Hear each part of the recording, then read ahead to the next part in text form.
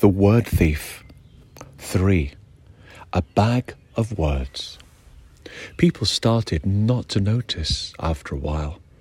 At first, of course, there was a general alarm, an illness, an epidemic of concern of the monotony of living, which reached a peak of media attention, and then, like a storm, as quickly as it had come, it was forgotten, as change and climate and the capriciousness of the public interest was blamed on the wind. Memories needed words, and when words started to disappear, things of all kinds shifted into the background. Hills, fields, streets, buildings, churches and office blocks, and the towers of business simply vanished. The meanings evaporated into the hard dusk that was falling like a fog of forgetfulness. The why of everything that was stolen became lost with the words that were taken away. More of the present became the past, and the future was stifled in the expanding monotony of an endless now. Come, the time has come once again, and for us to collect more of the rest.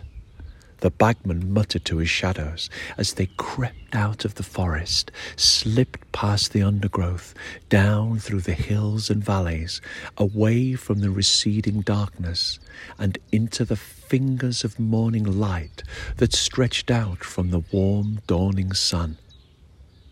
The wind, meanwhile, was not popular that morning. Discovering that there was an imbalance in the world, he had crisscrossed the darkness in the night, trying to even out the pressures of air and time, causing sweeps and gusts of himself that uprooted trees, battered rooftops, upturned fences, and threw litter bins and trash across the streets of towns and cities. Something was wrong.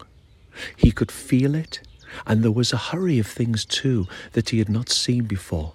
A rush, a dash of people and their lives that seemed to speed up as he watched, and then tried to offset that speed, and efficiency was itself like a flood of people's lives.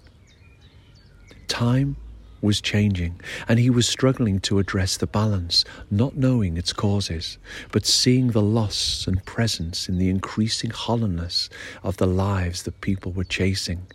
It was as if they were forgetting the dreams and hopes of meaning and becoming mere playthings of a few who seemed to have more of something than themselves.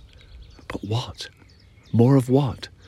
Exhausted from a night of readdressing the balance of time and place, the wind curled himself into a ball of invisible size in the forest of treetops, caught hold of the warmth of the early morning sun, and slept for a while, and waited.